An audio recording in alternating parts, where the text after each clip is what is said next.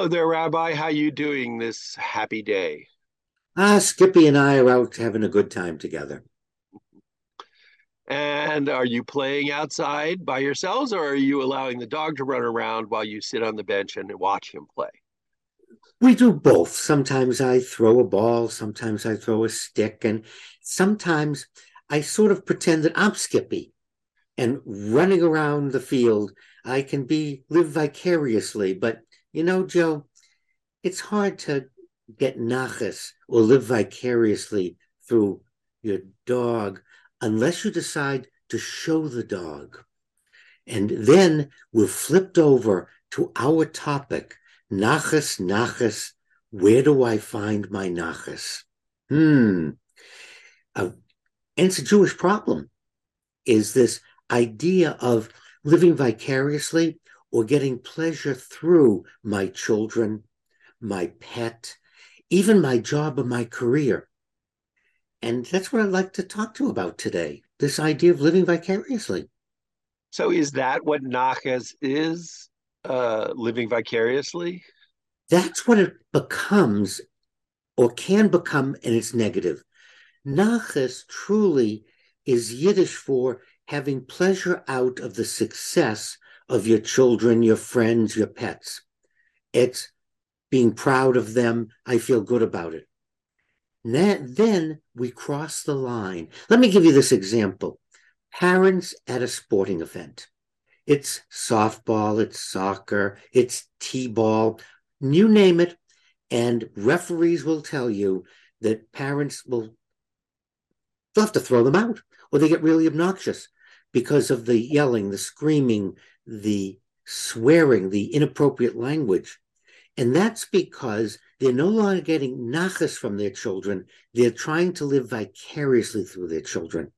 So the child can't make a mistake, can't miss a base, has to always be successful, rather than deriving pleasure out of watching our children have a good time. See, that's what nachas is. Watching children, watching pets, having a good time, living life.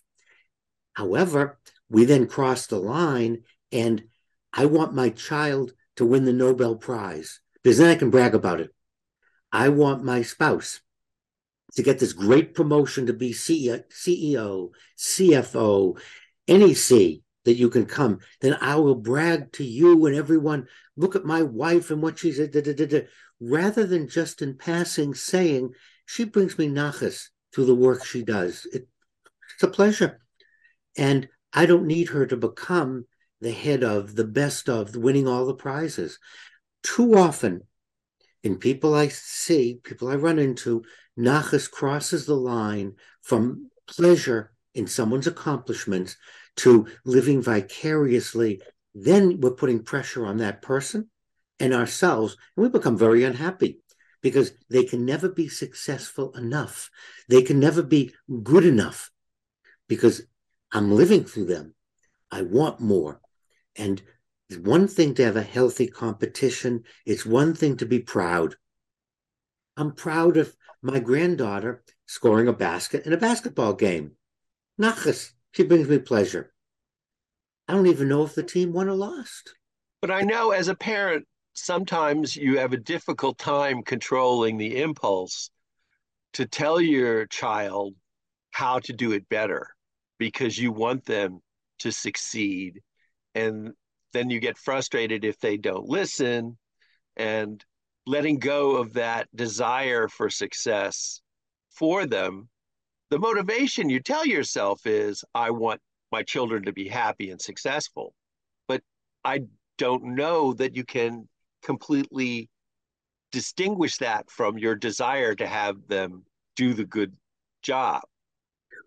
What I'm saying is we have to control ourselves. We have to stop and say, am I doing this because I want to help my child?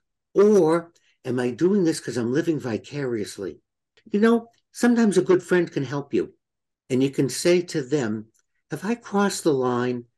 Am I now left nachas, joy or pleasure from their success, and entered the world, the realm of living vicariously through my children?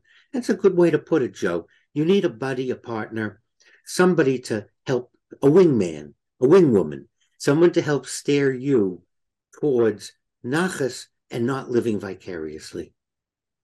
So we have to find our little meter reader to give us our reality check. Are you available?